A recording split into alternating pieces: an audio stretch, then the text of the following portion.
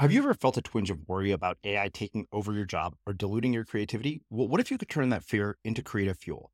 We've just published an amazing new ebook called The 4 Keys to Success in an AI World, and this is more than just a guide. It's a deep exploration into the human skills that AI can't touch, the skills that are essential for standing out and thriving, no matter how much technology evolves. We're talking about real differentiators here, like creativity, emotional intelligence, critical thinking, and much more. Inside, you'll find actionable insights and strategies to develop these skills, whether you're a creative person, a business person, or just simply someone who loves personal development. This isn't a story about tech taking over. It's a story of human creativity thriving alongside AI. Picture this, AI as your creative co-pilot, not just as a tool, but a collaborator that enhances your unique human skills. The 4 Keys ebook will show you exactly how to do that and view AI in a new way that empowers you instead of overshadows you. Transform your creative potential today. Head over to unmistakablecreative.com/4keys. Use the number 4, KEYS. That's unmistakablecreative.com/4keys and download your free copy. Hey, it's Srini. So I hope you've been enjoying the Architects of Reality series because we wanted to give you a glimpse into what you're going to experience at this event. This isn't just another conference where you're going to go home inspired for a few days and not see anything change in your life.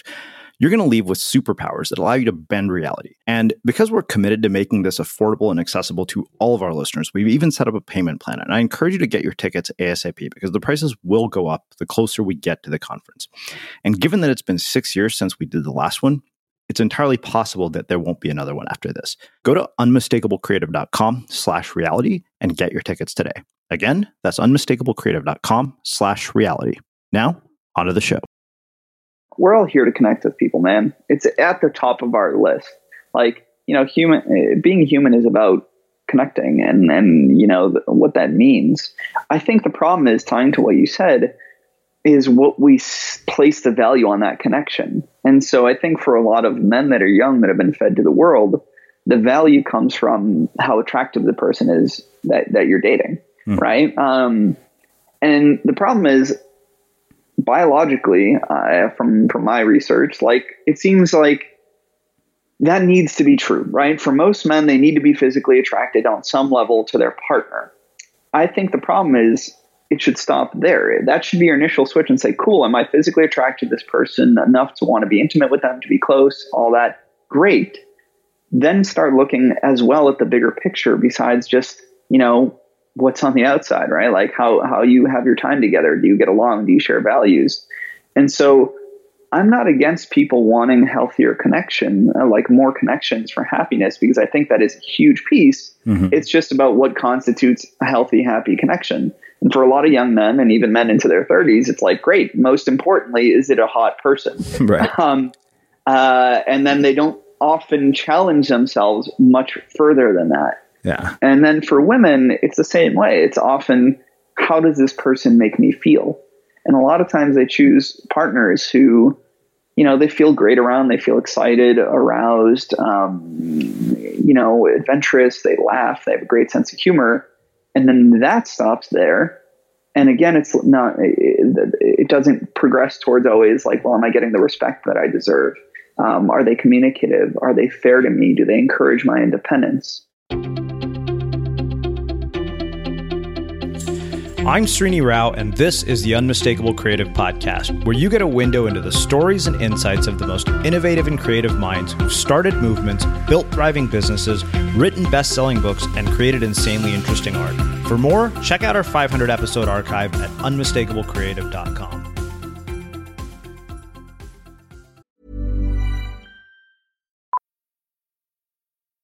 Millions of people have lost weight with personalized plans from Noom. Like Evan, who can't stand salads and still lost 50 pounds.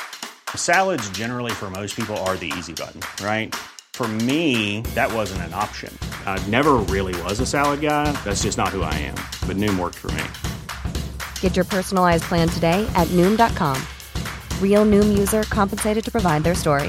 In 4 weeks, the typical Noom user can expect to lose 1 to 2 pounds per week. Individual results may vary.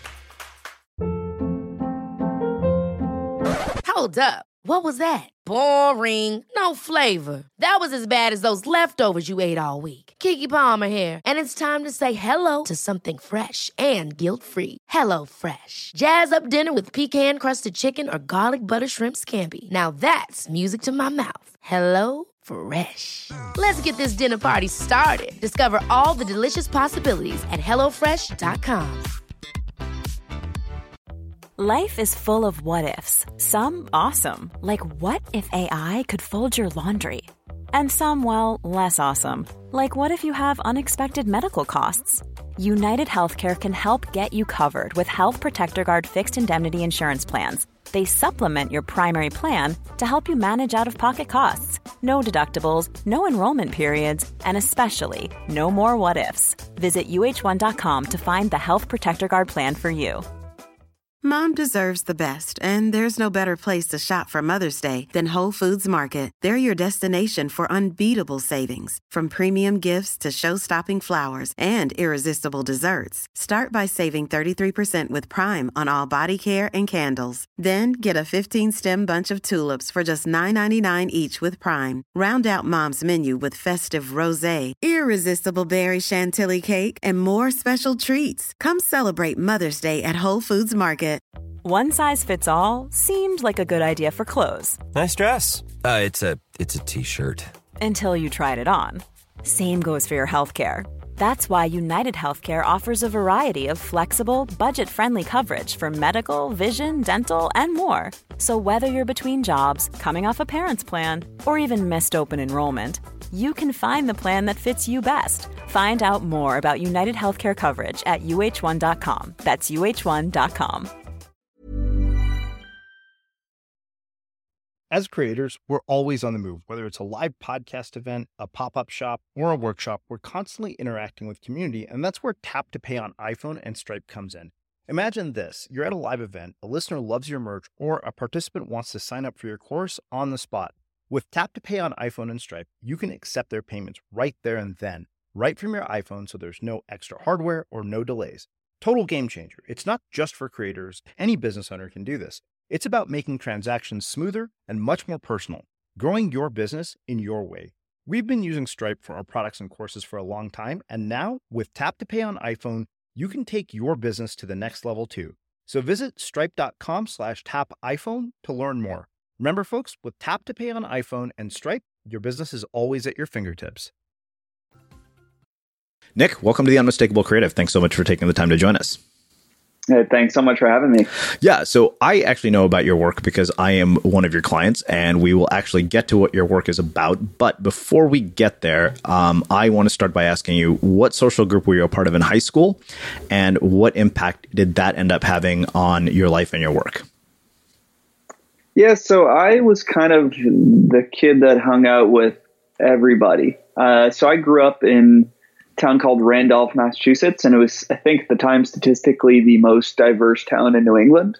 So there was a lot of cliques, a lot of groups, some people huddled together, and I found myself growing up through elementary, middle, and high school just kind of hanging out with people of all groups. So I was pretty accepting in that regard. And I think that kind of gave me a well-rounded perspective on just all sorts of people, their problems, different backgrounds, different upbringings, going to their house and being in different communities and cultures. So I think it really kind of opened my perspective. And maybe I didn't realize, now looking back, how many people deal with, racism and all that stuff, because that just never was a part of my life. So that's kind of been a shock over the last 10 years to see that and see things changing. When it just was like totally normal to hang out with anybody and everybody back then. What, if any, cultural perspectives did you gain from that, sort of experience of such diversity that has played a role in your work today? Like, what did you learn about other cultures and other people? Yeah, I think the biggest thing I learned is, we're all people, right? I think that sounds so cliche, but sure, that's what it was. Is like, it's, when you don't understand something, it feels foreign. It feels different. And there's a lot of unknowns there. But then you go to somebody's house and they just make you dinner, and they make you a different dinner, and they have their own little traditions for food and for spending time together. and you start to draw parallels to your own life. And pretty soon, I think what that does most of all is just, again, make you feel related to everybody, make you feel connected and human in that regard.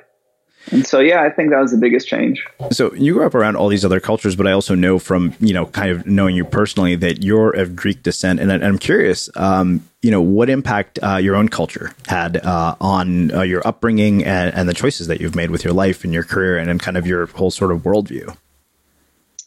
Yeah. So being Greek, what's funny is, especially, tying to my work, sexuality is a lot less intense over there. It's a lot more accepted, a lot more colorful, a lot more expressed. So growing up in a household or going over to Greece and seeing, nudity on TV, having my parents watch movies that were quote unquote more adult and had scenes like that, not bat an eye, kind of destigmatized a lot of human sexuality in that regard, which I think in American culture at times it's a little bit more restricted. So that really kind of just, I felt like I had a healthy view on sexuality and relationships. Similar to that, there's a lot more acceptance in allowing children to try things and be more personally responsible. So something like alcohol a little bit at a family celebration was like totally normal. And I think that allowed me to, get a respect for, let's say, drinking, that sometimes I had friends who had never tasted alcohol. Their parents were super against it. And then they went out to college and they just binge drinked and went out of control. I had a lot of those experiences and I felt like I had a respect for them. And so it wasn't something taboo, just like sexuality.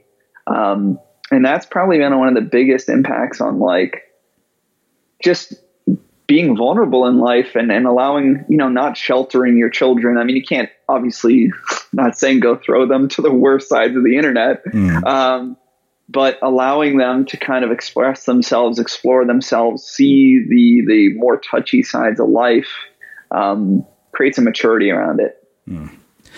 Well, let's do this. Walk me through sort of the trajectory of how you arrived at doing this work, because I know that the funny thing is the work that you do, I don't think is something that you open up, a career guide and say, okay, yeah, that's what I'm going to do with my life. No, not at all. Well, tying into, the kind of the understanding sexuality and relationships, I think that fostered feelings of feeling just connected to that as work. So in the back of my head growing up, I always felt like, cool, I want to do something psychology related and specifically in interpersonal relationships. But then I went to do computer science. So that was the exact opposite of basically the field I'm in now. And so organically what happened was I was about 19 years old. I was in college and everything in my life started quote unquote falling apart. Most of my friends had moved out of state, so I lost my social circle. For myself, I had a girlfriend at the time who left me during our 2-year anniversary. And then my dad, who had a restaurant to kind of support our family, ended up getting really sick, having 2 heart attacks, and basically couldn't maintain the business and support us. So in a very, very short window, I was forced to kind of be alone and eventually had to make the decision of, somebody has to step up and support my family. So I dropped out of school to work and support my family. And, it immediately, I think, I went through a period of depression while kind of trying to support everything. And eventually, as I started to just move forward, get a job, slightly pull out of that, I think I stumbled upon, some dating advice online, probably pickup advice. Definitely pickup advice back then. And, said, well, listen, I want to get my life in gear. I want to be able to meet people. The only time I'd ever done that before in my life was through, friend circles and social circles. And even then it was scattered. So seeing this idea that you could go out and take control of your life and meet people, and specifically as a 19-year-old, attract and bed, quote unquote, really hot women, was like the greatest idea in the world to me. So moving forward there, I said, cool, I'm skeptical, but I'm going to try some of this stuff out. And so let's say for the next 2 years or year and a half, I went out all the time, 4 or 5 times a week to meet people, really pushing myself. In that first year, 18 months, I got pretty good at it, quote unquote. I was making a lot of new friends. I was dating around. And so people started taking notice that I was friends with, and even other coaching companies. And I had one of my best friends at the time that was still there come to me and basically say, hey, listen, this is pretty awesome what you're doing. Do you think you'd be able to teach me? And so at that moment, it was kind of a light bulb like, well, I love what I'm doing here. It seems to be legit. If I could do this and survive and still support my family, I really couldn't imagine anything else better. Something that I could actually contribute that I don't think a lot of people were doing at the time. There was a lot of relationship counselors and all that, but not people helping, especially young, smart men go out and meet people. And so started talking to some coaching companies, pick up dating coaching companies, got involved with them for my next few years, and then eventually realized, this is not healthy in a lot of ways. I think a lot of people in the industry were pretty miserable. Many of the people I knew could get a date, get women, couldn't keep them. They didn't have like a more organic social life all around, which was awkward. And so I thought, and also it was for myself, to be honest. I had felt like I lost a lot of myself by that time, doing quote unquote pickup for years and memorizing lines and trying all these fake, ways to present yourself really made me feel disingenuous. It made me kind of loathe myself deep down. And so I realized for myself as well, I need to change something about this. And there's a lot of cool ideas about presentation, about being a leader, being more confident that I think are valuable. But I think there's a much healthier, more authentic way to do this and tied into actual research psychology. So then eventually I decided to leave the pickup industry, start my own coaching company, and then been just lucky enough to have it grow and be still doing it years later. Mm-hmm. Wow. Okay. So tons of questions come from this, as you might imagine.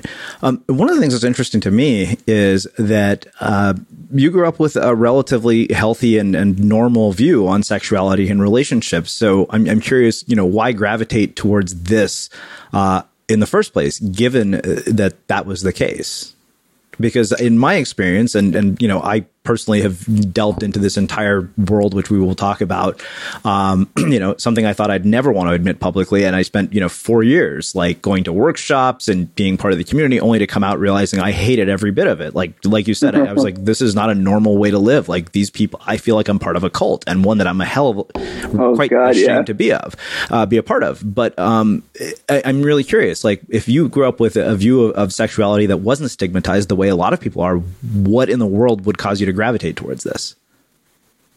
Yeah, so I guess I should clarify. I did have a healthy view in a lot of ways, but I think I had less of a healthy view on maybe my own self-esteem and self-confidence tied to it. Mm-hmm. So I didn't have as much deep-seated sexual shame in a lot of ways, but I did feel like my value, because I was so interested in it, and partly, to be honest, after my parents split when I was really young, my dad he was a great dad, but he worked 12 hours, 14 hours a day, 7 days a week. And then my mom was she was young and making mistakes in her life. And so while I did have a healthy view on sexuality, I didn't have necessarily parents that were always around and giving me the guidance in it and saying, you should be thinking about more than that, or giving me a healthier view on growing as a person.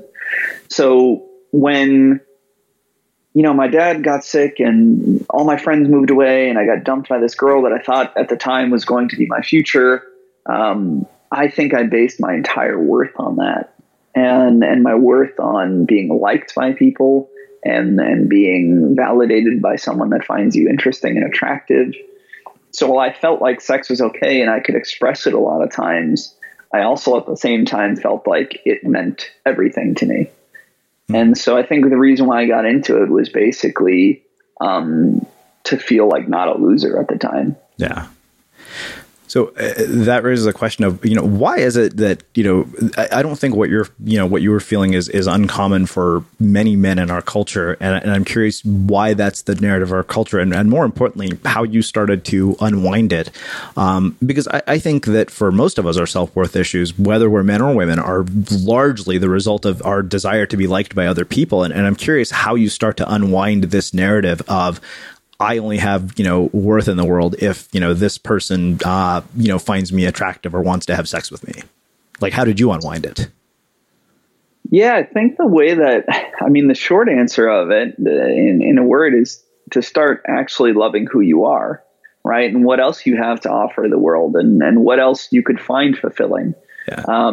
If your primary focus is, great, let me go out for the sole purpose of meeting people and for the sole purpose of getting laid, it's going to be hard to unwind that or feel differently. But I think if you can hold yourself accountable to say, well, within those experiences, can I ensure that I am being honest with myself, that I am respecting my values, that I'm exploring my values, that I can also just be honest of experimenting other sides of life and investing in myself and investing in my growth as a person. So the more that you show up within those experiences and then also find ways to grow and respect yourself and be more authentic in the bigger picture, the less inclined you feel, I think, to tie your value to it, right? Because if I start focusing on great friendships, or I say, I want to get healthy, to feel better about myself, to play more sports, and you get involved in that. And then you get references that are like, wow, this is really rewarding to me. I feel happier. I feel more passionate. I feel more alive. Then I just think subconsciously your brain is like, cool, there's a lot more to life than just being liked by somebody. Mm-hmm. So yeah, it's really taking care of yourself. Self-care is probably the biggest answer. Mm-hmm. So there's a piece on your About page that I kind of want to read this and have you dissect it for us, because I think the identity shift is so drastic. Every day I pretended to be some bullshit version of myself. No one knew the real me. I didn't even know who the real me was anymore. Every woman I met liked the false persona I presented. They didn't like or care about Nick because he was so buried they never had a chance. Every connection I had was shallow. They were hollow. They weren't even connections because all I cared about was the next conquest and being seen as desirable. That really struck me because, obviously for me to want to work with you, if that had been, you, I don't think we would be working together because my values would have been completely out of alignment with that. And I think I would have found it hard to relate to you. And I'm curious about, shedding one identity and making such a radical identity shift especially when it had been part of your life for such a long time, because I think that one of the things personally that I think I struggled with, and I think maybe even to this day I still do to some extent, is how much sort of bad programming came from the 4 years of being part of this community and how many unhealthy views were the result of it. Like I had friends who said, it was about a year or two after I walked away, we were finally able to start feeling fucking normal again and having normal conversations with people.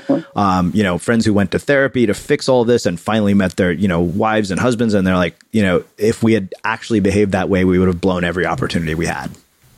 Sure. So let me restate the question is how do you make this transformation? Yeah. Such a large transformation within this? Yeah, absolutely. Okay. I think it's genuinely a combination of things. One, like I said, realizing the bigger picture of starting to see,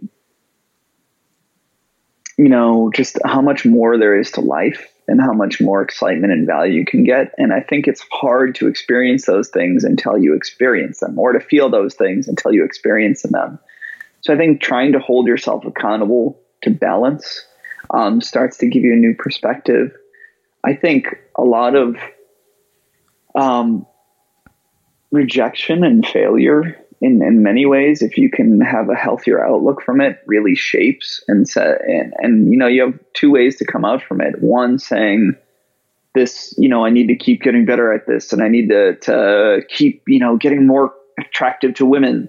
Or you can say, hey, this is in one way normal and healthy, and it's not a reflection of who I am. And a lot of it comes with a reflection, and just really challenging, yourself to get back up and say, great, this happened. This is just one temporary experience, but I don't think it means everything for me.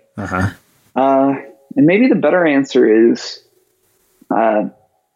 actually starting to give a shit about having more meaningful connections. And that's been maybe a hard one for me to express. So basically, you have to get to a point where you're like, you want more than the transaction.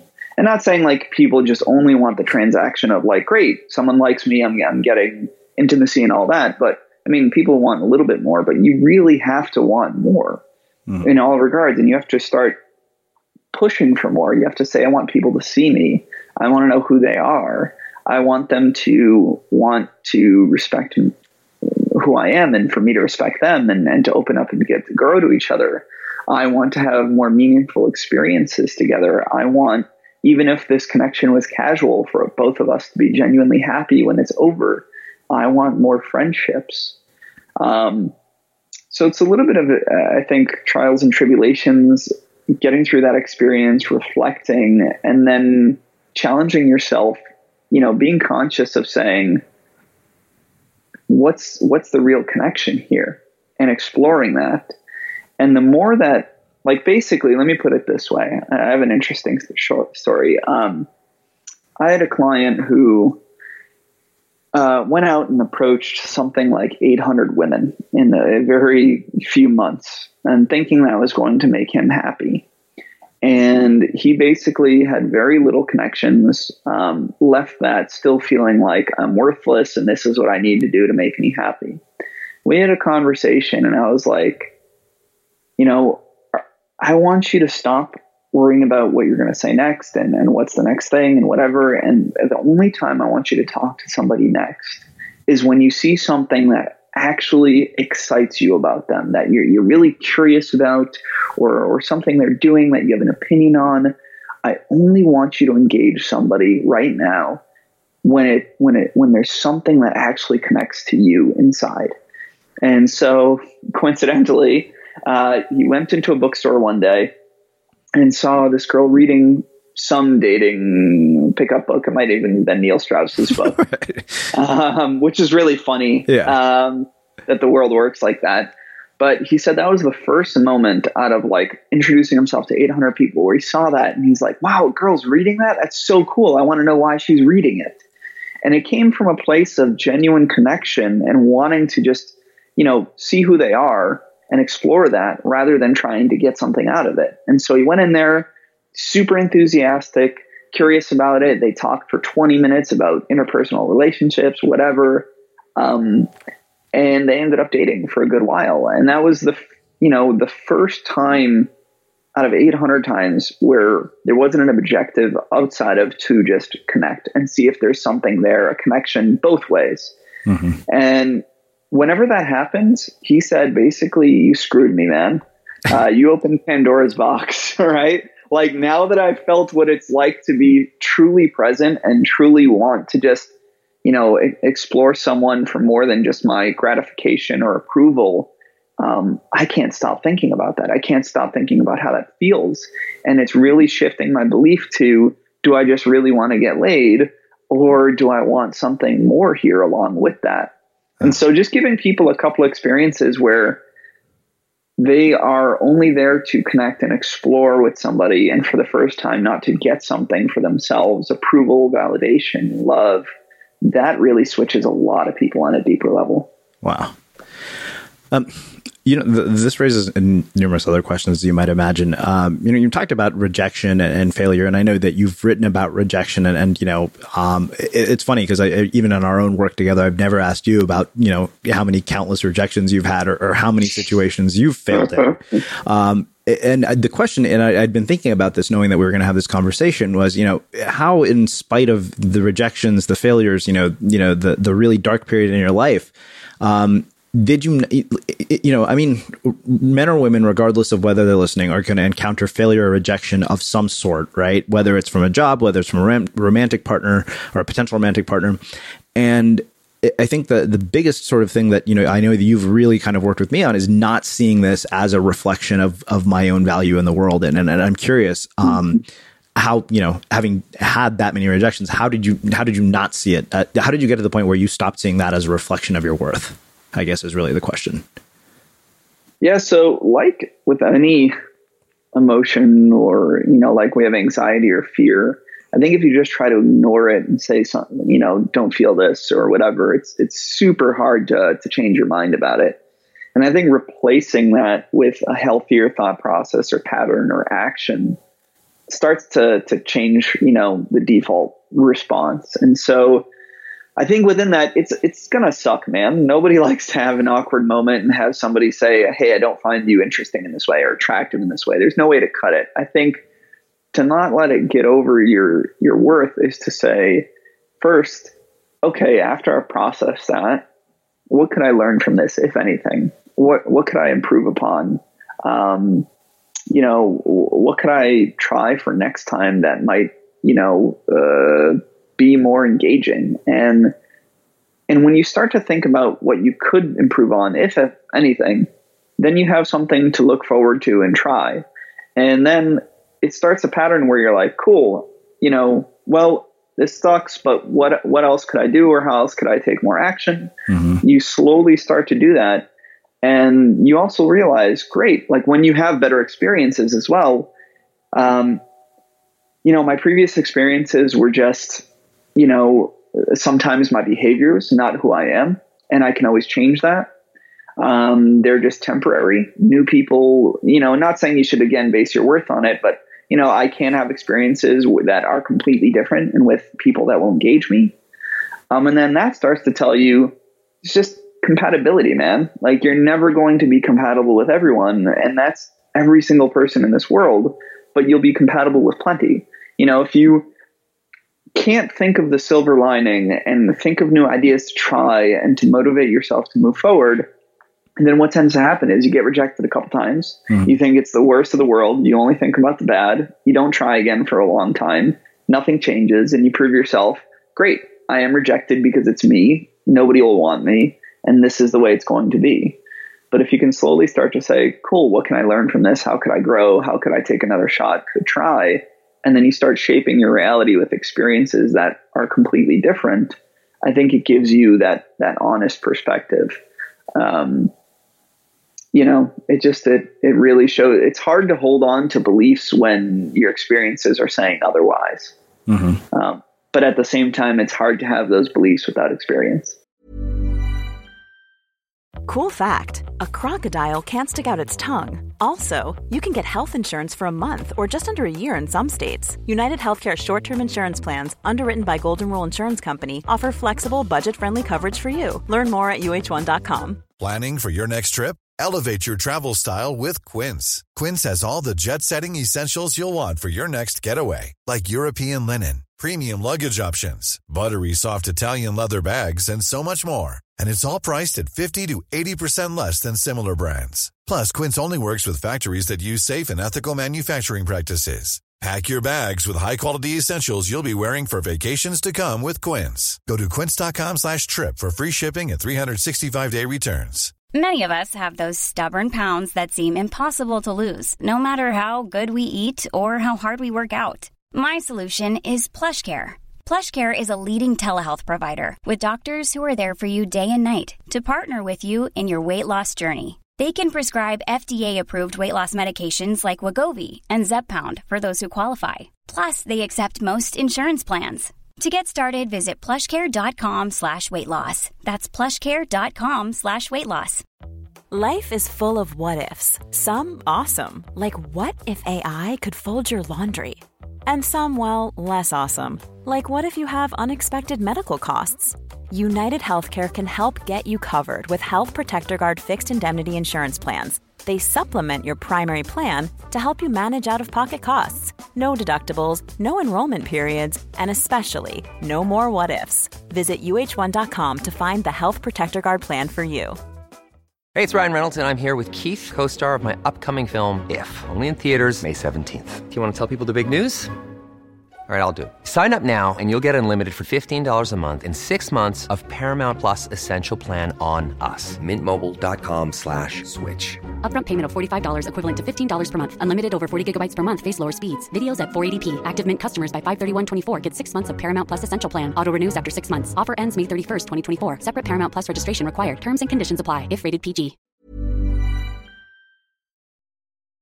As creators, we're always on the move. Whether it's a live podcast event, a pop-up shop, or a workshop, we're constantly interacting with community, and that's where Tap to Pay on iPhone and Stripe comes in. Imagine this. You're at a live event, a listener loves your merch, or a participant wants to sign up for your course on the spot. With Tap to Pay on iPhone and Stripe, you can accept their payments right there and then, right from your iPhone, so there's no extra hardware or no delays.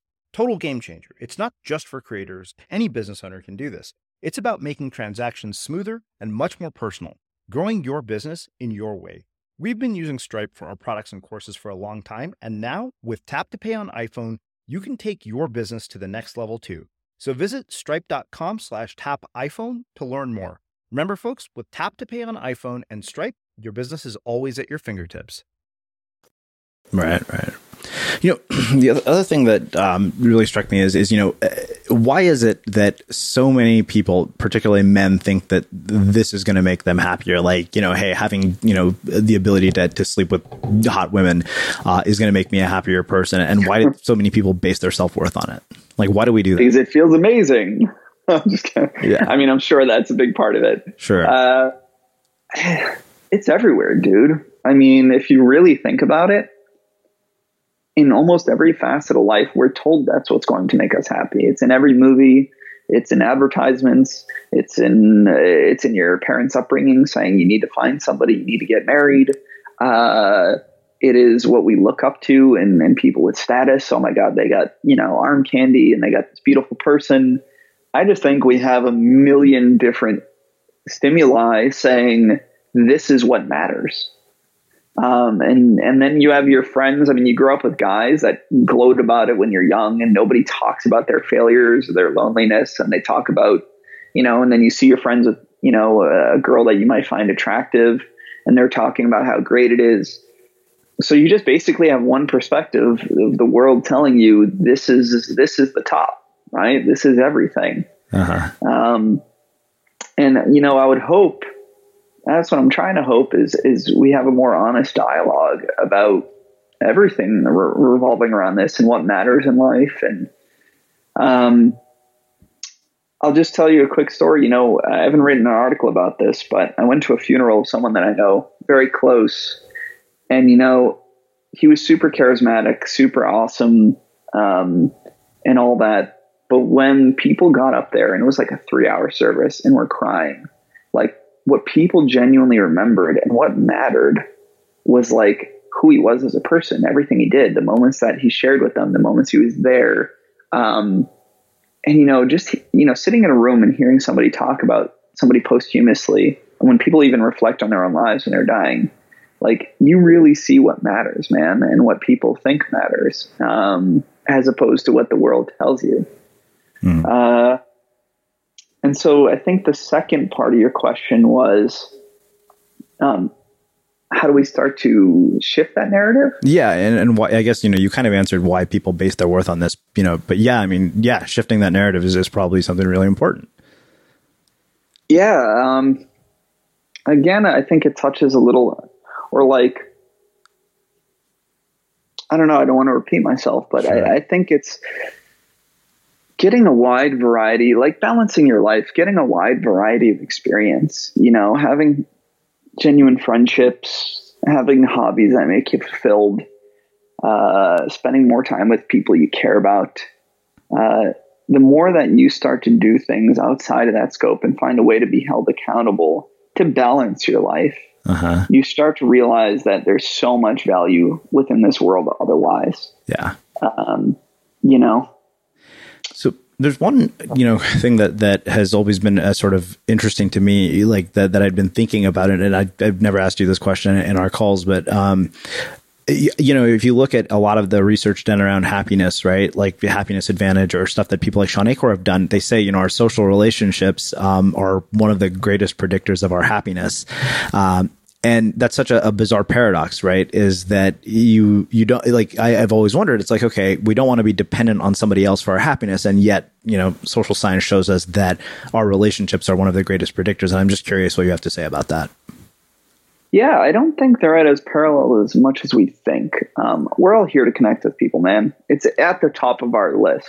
Like, being human is about connecting and what that means. I think the problem is, tying to what you said, is what we place the value on that connection. And so I think for a lot of men that are young, that have been fed to the world, the value comes from how attractive the person is that you're dating. Right. And the problem is, biologically, from my research, like, it seems like that needs to be true, right? For most men, they need to be physically attracted on some level to their partner. I think the problem is, it should stop there. That should be your initial switch and say, cool, am I physically attracted to this person enough to want to be intimate with them, to be close, all that? Great. Then start looking as well at the bigger picture besides just, what's on the outside, right? Like how you have your time together. Do you get along? Do you share values? And so I'm not against people wanting healthier connection, like more connections for happiness, because I think that is a huge piece. It's just about what constitutes a healthy, happy connection. And for a lot of young men, and even men into their 30s, it's like, great. Most importantly, is it a hot person? Right. And then they don't often challenge themselves much further than that. Yeah. And then for women, it's the same way. It's often, how does this person make me feel? And a lot of times they choose partners who, they feel great around, they feel excited, aroused, adventurous, they laugh, they have a great sense of humor. And then that stops there. And again, it doesn't progress towards always like, well, am I getting the respect that I deserve? Are they communicative? Are they fair to me? Do they encourage my independence? So yeah, I don't think there's a problem in wanting connections for your happiness, because it is an essential part. It's just about realizing what will bring you long-term happiness on there.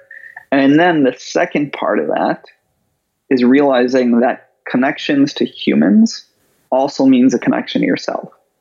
So if you only have one or the other, if like you just are, want to be with yourself and are happy all the time, but you don't interact with the world, you often tend to feel pretty isolated.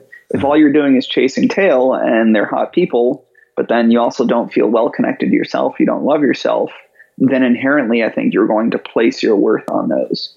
So yeah, it's about connecting for the right reasons with others, but then also making sure that you have a strong connection to yourself. So one thing that I know that I've never asked you about is, you're married, right? Yep. How did you meet your wife? And one, what does she think about the work that you do? And two, what do you want women to know about the work that you do, given that a lot of the people listening are women? Yeah, so I actually met my woman how I preach. I was out with a friend in Boston on a night. I was at a bar. She was out with her two friends celebrating. And yeah, I just saw her and I thought she looked absolutely beautiful. And she had a really cool kind of, creative artistic style. She had like a leather jacket and a couple studs in her ears, and just, had the courage to go up, say hello, introduce myself. And so, yeah, pretty organically in person. I mean, I got to be honest, looking back on it, if you had told me where would I meet my long-term partner, I would have not pegged that as number one by any means, but I'm not complaining. Right. And so, yeah, I think, what a lot of women have to understand is that I think the majority of men trying to learn about improving themselves, and especially in a dating aspect, deep down are doing it for healthy reasons, even if all the time they can't see it on the surface. Like, I think there's a misconception that Men want to learn this to deceive people all the time, to somehow manipulate people, to convince somebody who doesn't want to be interested to be interested in them, to be disingenuous. And there's definitely a subset of people like that. And there's definitely a subset of teachings about that. I'm skewed because, I cater towards people who have similar values, like you said yourself. And so most of the guys are coming in saying, I've got a lot of, most of the guys have the rest of their life handled. I've got a great career. I've got sometimes good friends. My health is pretty intact, but for some reason, I just can't figure this side of my life out. And I really want to be able to present my best self.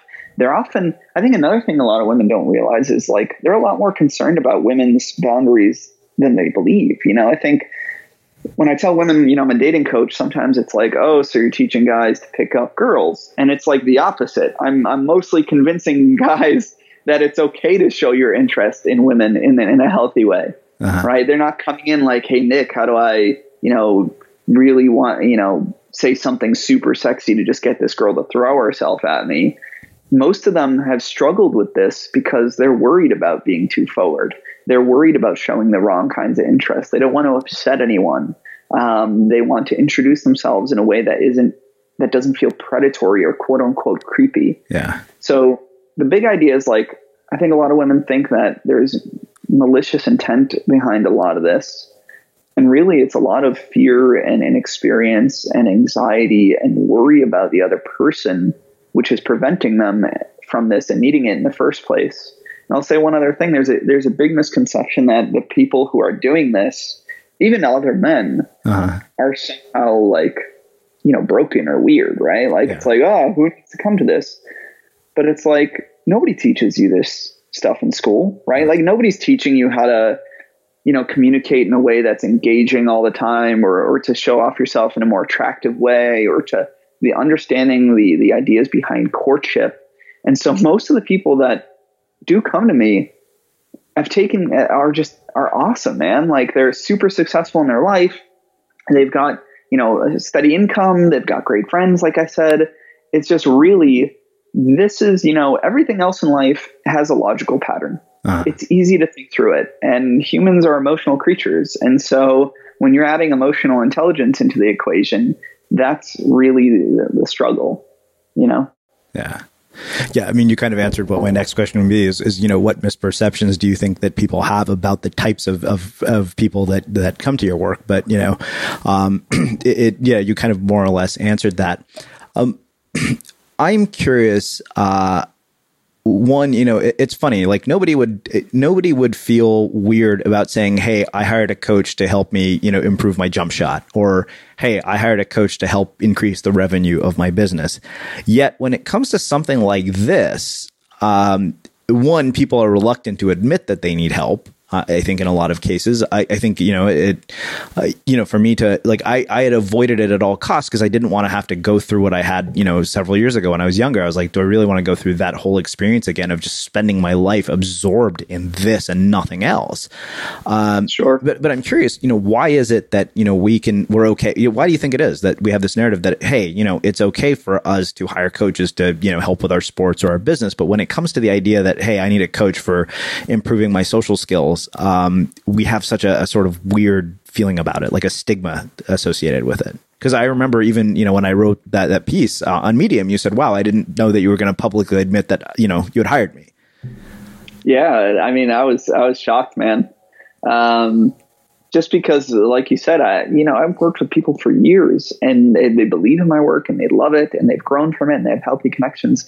And they're still terrified of telling anybody that they've ever done anything to improve themselves in this regard.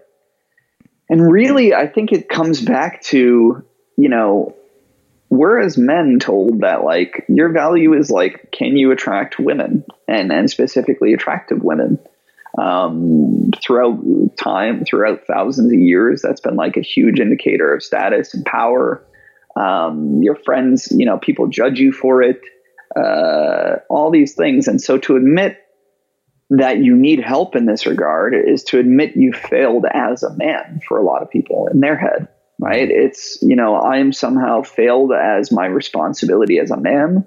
I'm inferior. I am unattractive because of it. And this is something I should be ashamed of because supposedly I should be able to do this. And so I think really it comes from the stigma of like, again, I must be worthless or I must be some kind of loser to have to do this. And nothing could be farther from the truth.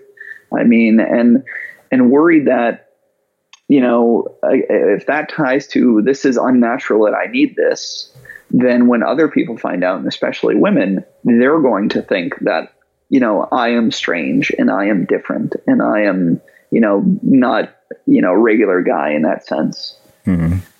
And so I think it's a lot of shame and insecurity around it. I don't know of almost any other field that you could say, hey, I get coaching for this. And then people have, you know, any hesitation about expressing. And it's actually been a huge part of my business. You know, most of my business is super organic. People find out about me, they read my stuff.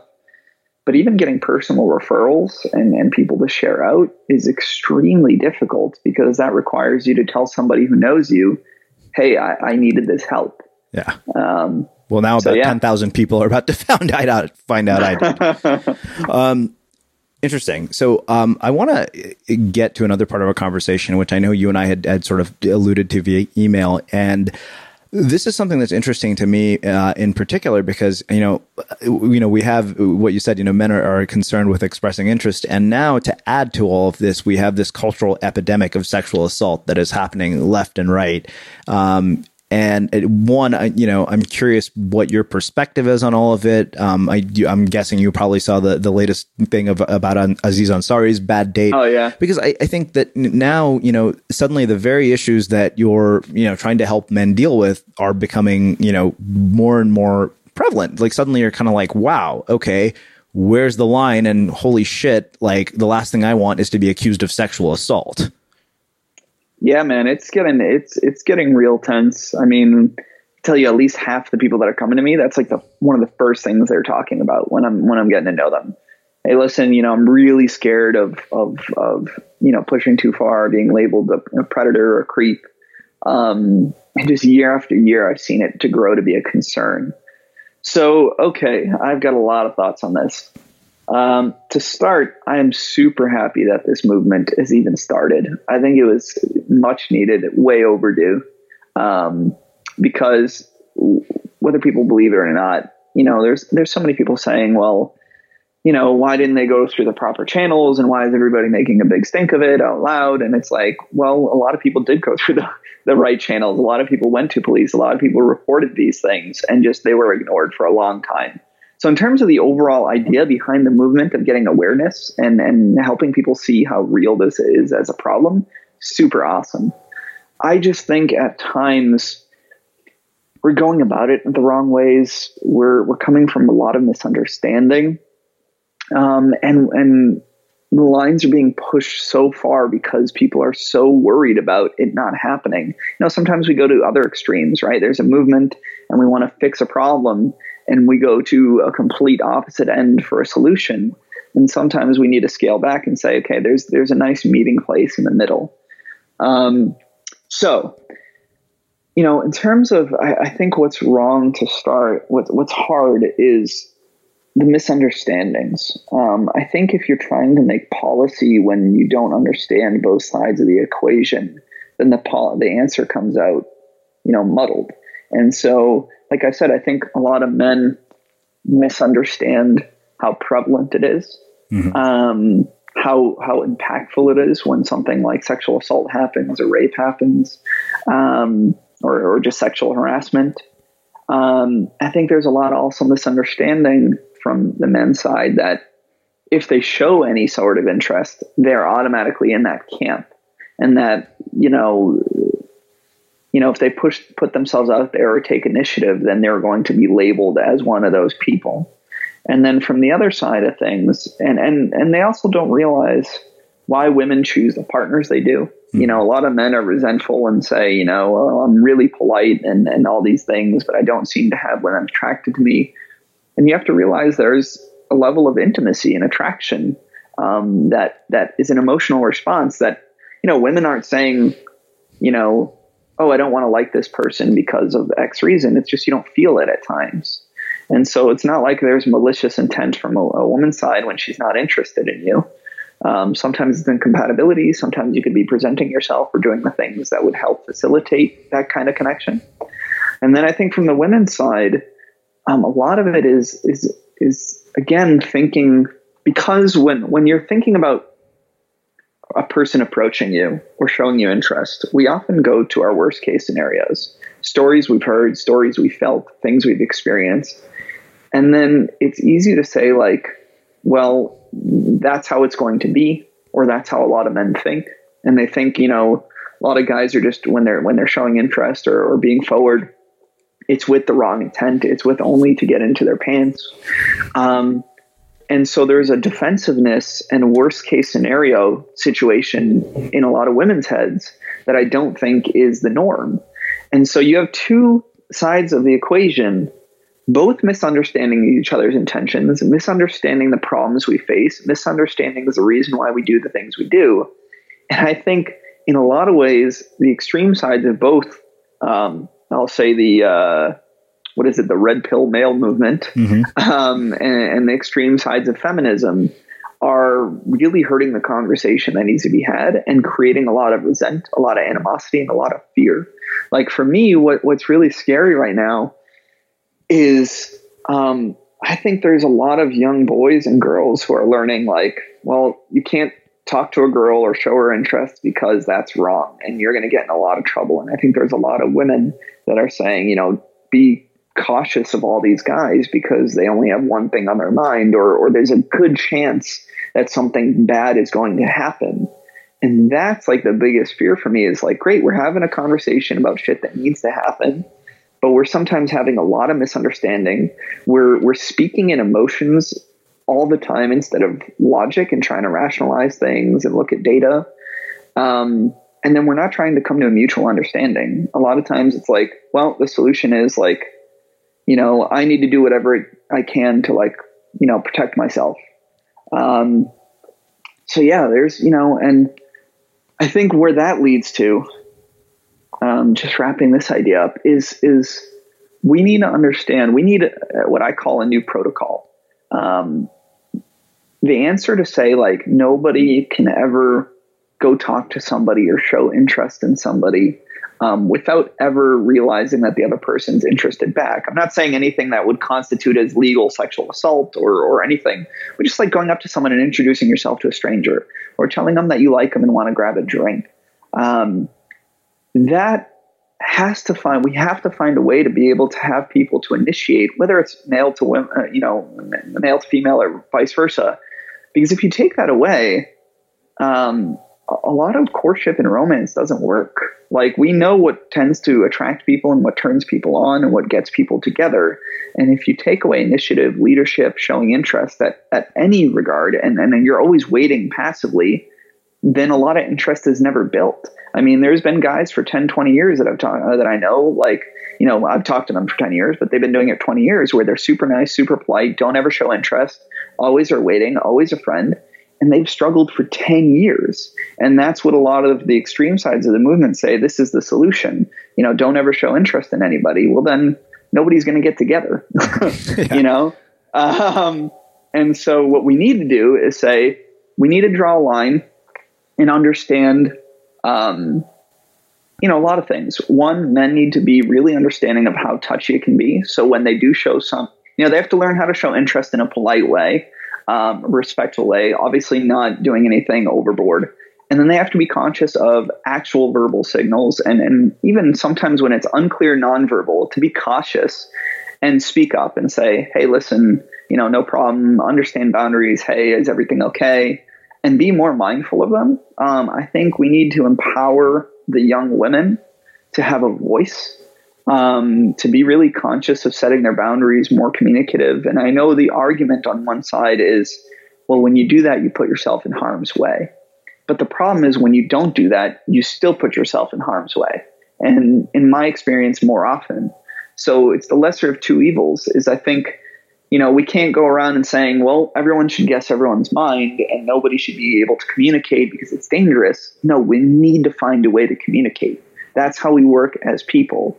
And so the answer, I think, is understanding there's a right way to, initiate conversation with somebody, not catcall them, not aggressively attack them, to show interest in a way that's not bordering on harassment. Then to be mindful of when somebody's setting their boundaries and not ready, and be really respectful of that.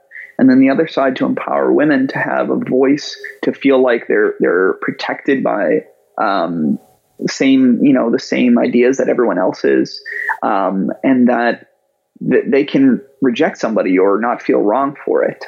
Because I think if we don't find a new communication protocol for courtship and romance, like I said, I think there's going to be a lot less relationships, a lot less healthy relationships. And I think we're breeding a young society to fear each other. And that's really scary. Wow. So I want to finish with two questions. One, I don't know why I didn't ask this earlier in our conversation. What is it that you find, across working with thousands of people, having met your wife, what is it that ultimately leads to a meaningful and intimate connection between two people of the opposite sex? Yeah, I think especially if in terms of meaningful, if it stays, right? If we're not talking about just a quick casual connection. Sure. I use this word a lot, but I think a deep level of respect for each other. People don't understand how deep that goes, right? Like this idea that at the end of the day, you have to say, I care about this person. I care about their independence, them finding value in their own life, them being happy. And I want to do my best to meet them there. But then also do that for myself, like to both encourage the other person, to make sure that I'm feeling respected. And then the other side of the coin of the relationship, to say the same.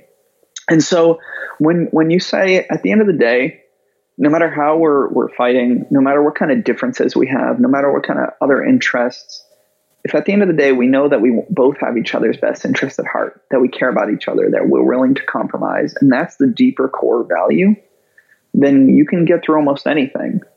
My wife is very different from me in a lot of ways. We don't like the same things. I'm into tech and VR and cryptocurrency and all these other things that she really couldn't care less about. But at the end of the day, she respects me and she loves my happiness and she loves me knowing about that. And she'll even spend some time to invest in it, to learn about it. And she knows at the end of the day, I'm going to be the same way for her. And so same thing as if we had a disagreement, you're going to have emotions and heated and whatever. But when you get through that and realizing, okay, I still want the best for the other person and for myself, I want a solution here rather than to feel like we need to slight each other.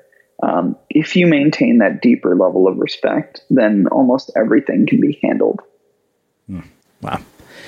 So I didn't want to get out of this conversation without you letting you tell people about the retreat that you have coming up in Barcelona. So let's touch on that for a bit, and then I'll wrap things up with our final question. Sure. Yeah. So I'm hosting another 4-day retreat in Barcelona, Spain, in April 12th through 15th. And the idea is it's a confidence retreat. Okay. And it's about, on one end, it's the confidence to meet people and express yourself and communicate and create those healthy connections. And specifically, it's a men's retreat, so with a lot of women. But on a deeper level, it's starting to, again, love yourself, understand who you are, understand your values, your boundaries, all these things. What's going to make you more fulfilled in life, so that it ties into that. Because if generally you're happier and fulfilled and all the things I just said, it's a lot easier to talk to people, to engage them and actually be present and to create a meaningful connection. So it's funny because a lot of people come in saying, I really need to improve my romantic skills.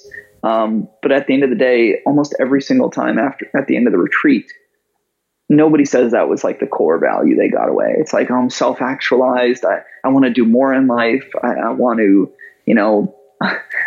I didn't mean for this to happen, but every retreat, one or two people realize that they do want to quit their job and end up opening their own business or moving to a new career. So yeah, it's basically, a lot of ideas and communication skills and romance, but really about starting to love yourself and be able to express that to the world. And you do it with, generally 8 to 10 other guys. We have another coach with me. Her name's Christina. She's amazing. She gives a lot of feedback and actually a perspective that's much needed. And then, so you're doing this with other guys that are being vulnerable, going through the same things. And then we're learning within our apartment. But then we're also going out daily to actually interact in the world and meet people consistently and get our support doing so. And so, yeah, I'm super pumped about it. Very cool. All right. So one last question, which is how we finish all of our interviews at The Unmistakable Creative. What do you think it is that makes somebody or something unmistakable? Integrity. If I'm learning the word, if I'm hearing you right on unmistakable, I think I hold integrity at the top of my list for qualities of people. I think at the end of the day, if I can trust somebody is who they are, and they're secure in that in a lot of ways, or at least secure in allowing other people to be that way. That's what really matters, is if somebody has is good heart and eventually is willing to hold to good values and not hate on other people. Everything else doesn't matter, right? You could be different views. You could have different hobbies, opinions, whatever, but we could still find a way to at least come to an understanding. Awesome. Where can people learn more about you and your work? Yeah, so you can learn more about me at my site, nicknotas.com. That's nicknotas.com. And the retreat is there on my menu. Just click the retreat button and you'll see the Conquer Confidence page. Awesome. And for everybody listening, we will wrap the show with that. Thank you for listening to this episode of the Unmistakable Creative Podcast. While you were listening, were there any moments you found fascinating, inspiring, instructive, maybe even heartwarming? Can you think of anyone, a friend or a family member who would appreciate this moment? If so, take a second and share today's episode with that one person, because good ideas and messages are meant to be shared. Hey, it's Paige DeSorbo from Giggly Squad. High quality fashion without the price tag. Say hello to Quince. I'm snagging high-end essentials like cozy cashmere sweaters, sleek leather jackets, fine jewelry, and so much more. With Quince being 50 to 80% less than similar brands. And they partner with factories that prioritize safe, ethical, and responsible manufacturing. I love that. Luxury quality within reach. Go to quince.com/style to get free shipping and 365-day returns on your next order. Quince.com/style. Hold up. What was that? Boring. No flavor. That was as bad as those leftovers you ate all week. Keke Palmer here. And it's time to say hello to something fresh and guilt-free. Hello Fresh. Jazz up dinner with pecan-crusted chicken or garlic butter shrimp scampi. Now that's music to my mouth. Hello Fresh. Let's get this dinner party started. Discover all the delicious possibilities at hellofresh.com. Mom deserves the best, and there's no better place to shop for Mother's Day than Whole Foods Market. They're your destination for unbeatable savings, from premium gifts to show-stopping flowers and irresistible desserts. Start by saving 33% with Prime on all body care and candles. Then get a 15-stem bunch of tulips for just $9.99 each with Prime. Round out Mom's menu with festive rosé, irresistible berry chantilly cake, and more special treats. Come celebrate Mother's Day at Whole Foods Market. Planning for your next trip? Elevate your travel style with Quince. Quince has all the jet-setting essentials you'll want for your next getaway, like European linen, premium luggage options, buttery soft Italian leather bags, and so much more. And is all priced at 50 to 80% less than similar brands. Plus, Quince only works with factories that use safe and ethical manufacturing practices. Pack your bags with high-quality essentials you'll be wearing for vacations to come with Quince. Go to quince.com/pack for free shipping and 365-day returns. Imagine the softest sheets you've ever felt. Now imagine them getting even softer over time. That's what you'll feel with Boll & Branch's organic cotton sheets. In a recent customer survey, 96% replied that Boll & Branch sheets get softer with every wash. Start getting your best night's sleep in these sheets that get softer and softer for years to come. Try their sheets with a 30-night guarantee. Plus, get 15% off your first order at bollandbranch.com. Code BUTTERY. Exclusions apply. See site for details.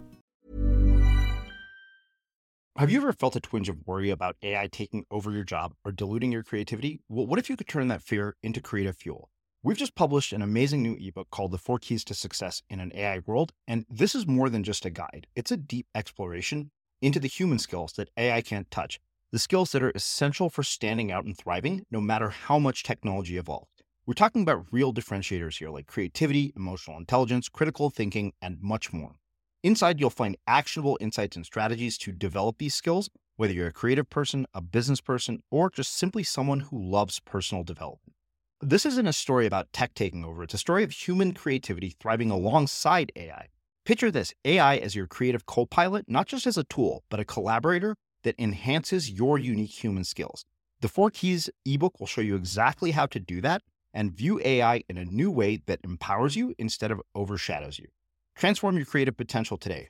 Head over to unmistakablecreative.com/4keys. Use the number 4, KEYS. That's unmistakablecreative.com/4keys and download your free copy.